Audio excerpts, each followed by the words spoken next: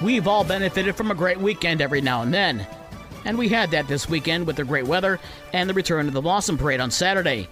Comerica Park was also a great place to be after the Tigers broke out of the recent slump with a 3-game sweep of Baltimore after a 5-1 win on Sunday. Miguel Cabrera hit career home run 505, and Tarik Skubal struck out 11 in the Tigers' first sweep of the season. The Tigers are back on the road tonight as they visit Tampa Bay at 6:40, a 6:20 pregame show on News Talk Sports 94.9 WSJM and Super Hits 103.7 Cozy FM. The White Sox dropped 3 of their 4-game series with the Yankees after a 5-1 loss on Sunday. The Sox hit the road to face Kansas City tonight at 8:10. And the Cubs' Frank Schwindel's RBI single in the 9th inning gave the Cubs a 3-2 win at Arizona to take 2 of the 3-game series in the desert. The Cubs are back home tonight to face the Pittsburgh Pirates at 7:40. The Pirates were no-hit by Cincinnati yesterday, but they still won 1-0. 2 Game 7s in the NHL and 2 more in the NBA playoffs. Starting in the NHL on Sunday, the New York Rangers beat Pittsburgh 4-3 in overtime, and the Calgary Flames beat Dallas 3-2, also in overtime. Round 2 starts on Tuesday.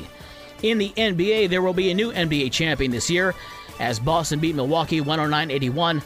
The best team in the regular season, the Phoenix Suns, are also out after falling to Dallas 123-90. The NBA playoffs are also off tonight as the conference finals begin on Tuesday. WNBA, it was Atlanta over Indiana 85-79. Work stoppages in sports are not uncommon. After all, we just came out of a lockout in baseball.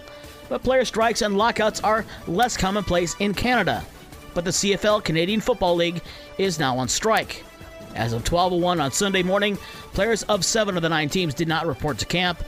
Players in Edmonton and Calgary had a report based on labor laws in Alberta, and they can't strike until later on in the month. The last CFL strike came in 1974. Midwest League Baseball on Sunday, Great Lakes beat Lake County 10-9. It was Dayton over Lansing 10-8.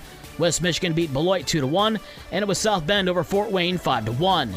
High school sports coming up today. Girls soccer, the SMAC Conference tournament gets underway. The Gold Division semifinals has St. Joe at Portage Central and Loy Norris at Gull Lake. In the Silver Division, Lakeview is at Lakeshore and Portage Northern is at Matawan. Other games tonight has Michigan Lutheran at Bangor, Waterville at Berrien Springs, New Buffalo at Covert, Saugatuck at Coloma, Paw Paw is at Allegan, Three Rivers is at Edwardsburg, Sturgis is at Plainwell, Niles is at Vicksburg, it's Comstock at Hartford, and Fenville is at Lawton.